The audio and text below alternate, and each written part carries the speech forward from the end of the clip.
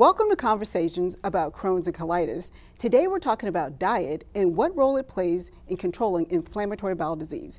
Joining me today is University of Minnesota registered dietitian Levi Teigen. Thanks for joining us. Thanks for having me. Now first we should tell folks what inflammatory bowel disease is. It's basically inflammation in the bowel, and it depends on where that location is, except for Crohn's, which can be anywhere in your digestive tract, right? Right, yep.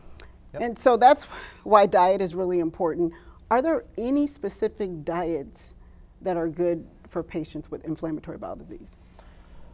I would say specific diets, at this point, we don't have evidence to support any one specific diet.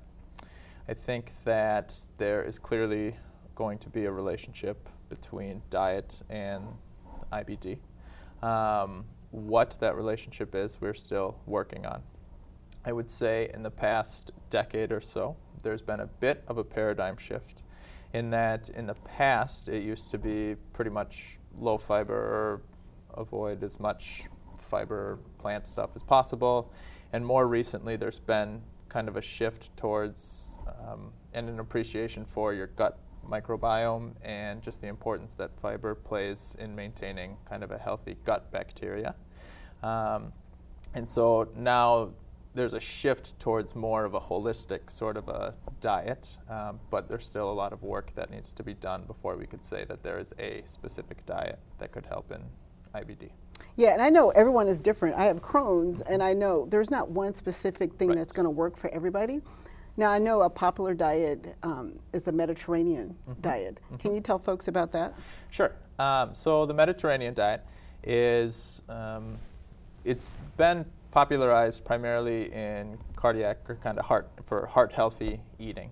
At its core, it essentially emphasizes kind of plant-based eating, limiting intake of animal fats, red meats. It's kind of a pescatarian sort of a diet in that it encourages your meats or your proteins to be more fish or lean meats and use more kind of oils, olive oil, as your fat sources. But then it also primarily, and kind of what makes it so quote-unquote healthy, is that it's emphasizes plant-based eating, fruits, vegetables, whole grains, that sort of thing. And that has a lot of fiber in it, which used to be a big no-no. Right, yes, correct. Wow, correct. Okay. So, like I said, yes, there's been a bit of a paradigm shift, and that has been spawned kind of by our new understanding of the importance of gut bacteria and gut microbiome.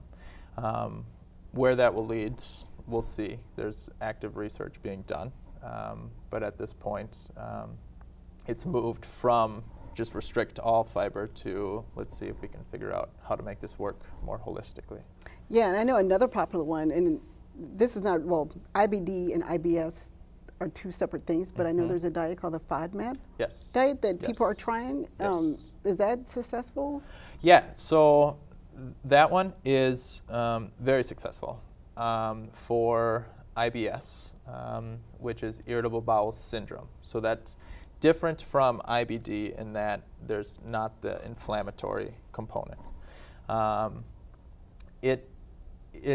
What we know about it is only in the short term, so essentially less than a year. But what we know is that in most cases, individuals with IBS who go on the diet tend to experience a at least short-term symptom improvement. What we don't understand is what effects that has long-term.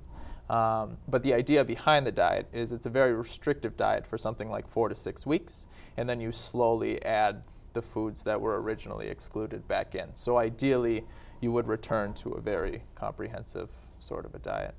Yeah, and these days, well, I have Crohn's, like I said, and I know, like if you're going through a flare, it's very hard to eat when you're hurting. Yes. And also, you're not getting the nutrition that you need. So what should people do? Like, say you're in a flare, is there anything that you can do, say, when you don't want to eat? Sure. I would say generally the kind of basic recommendations that we'll generally give people are just kind of small, frequent meals or even just sipping on some sort of calorie-containing liquid. Depending on the severity of the flare and exactly how you're feeling, it may be just something as simple as juice or Gatorade would be something with some calories that you could just take sips of. Ideally, you'd be able to eat something with a little more comprehensive nutrition, but in the short term, something at least with some calories would be good, especially if you're having a hard time eating much of anything.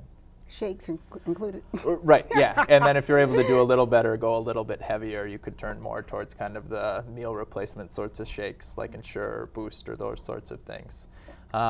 Ideally, you'd be able to take in kind of some softer, more well-tolerated sorts of foods, even if it's just something like toast or softer things like bananas, avocados, nut butters, that sort of stuff. I'm addicted to almond butter, so that's my thing. So we had some questions from Twitter, Okay. and there was actually there was a pretty good response here. So let's start with the first one. Okay, Sean wants to know, he has Crohn's. What types of foods would you recommend so a person with Crohn's is getting enough folate and vitamin A? Okay. So this sort of, again, gets back at this recent shift more towards plant-based diets and eating. So in the past, it would have been hard because those vitamin A, folate are going to be found primarily in your vegetables, especially like your dark leafy greens sorts of things. And so in the past, we would have said no, but now there would be a role for those sorts of things in the diet. Depending on where you're at, I've recently found what's called the anti-inflammatory diet in IBD through the University of Massachusetts.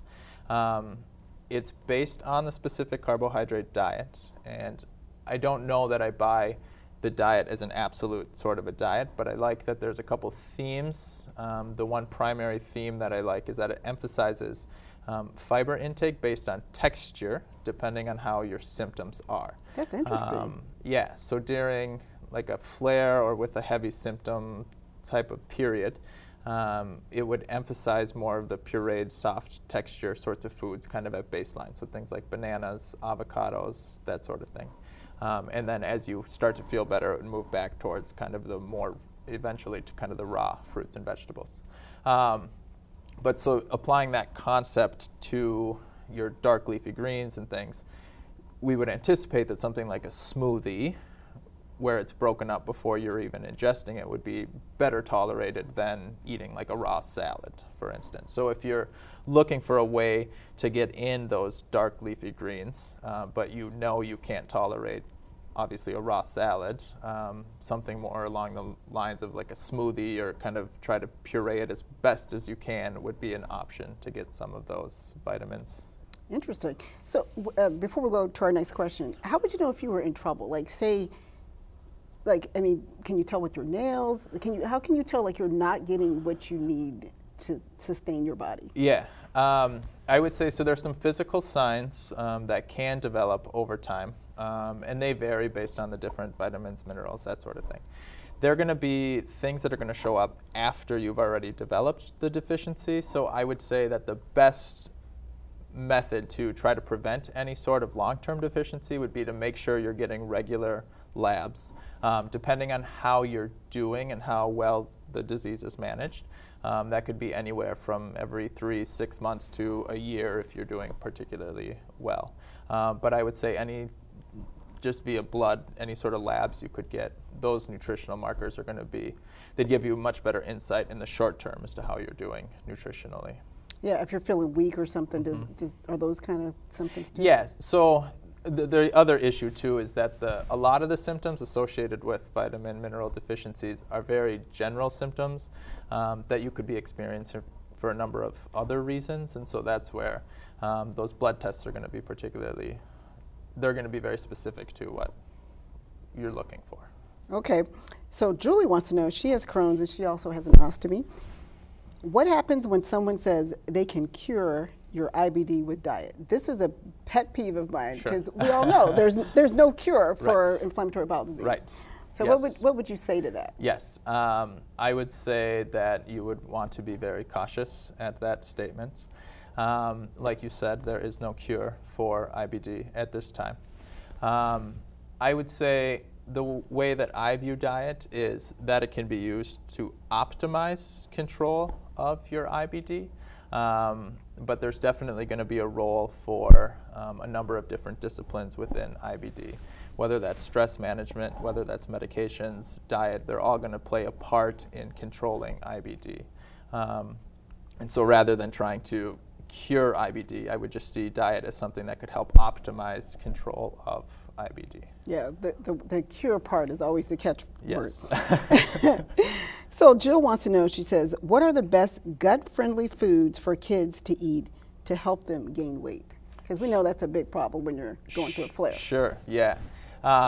So I would say generally, if you're looking for weight gain, anything that's going to have fat and protein is going to help with that.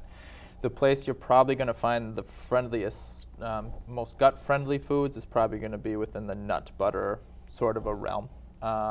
So things like almond butter, peanut butter are going to be very high in calories, high in protein, high in nutrients, contain some fiber, but again, their texture will be very soft in that, and so we'd anticipate that it would be fairly well tolerated. Otherwise, if you can tolerate dairy, even if not regular cow's milk, but fermented things like yogurt, if you could do more of like a whole fat sort of a yogurt, that's going to be a good source of calories and protein as well. Okay, so this is a personal one. Okay.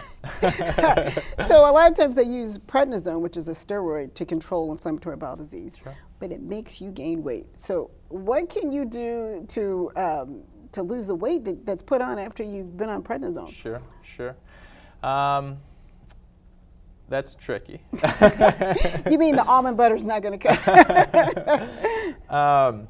Yeah, so that's definitely, something that's going to occur on a fairly regular basis with the use of prednisone. And so part of it is we want to take into account where your disease management is at the time. So we definitely don't want you to be losing any weight if you're still going through a flare, there's still active inflammation. Really? That's just not a great time to try to lose weight because your body is going to pull from your muscle essentially to support that inflammation.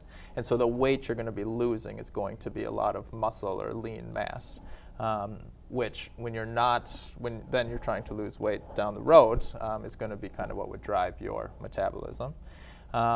Once you're out of the flare, inflammation has resolved, then it would be any sort of generic sort of diet recommendations that are going to help with weight loss, trying to eat smaller portions. Again, it gets back to, as best you can, kind of that plant-based eating, trying to include larger portions of fruits, vegetables. I like the idea of the plate method in that ideally, depending on which foods you can tolerate, you'd have half your plate as fruits or vegetables.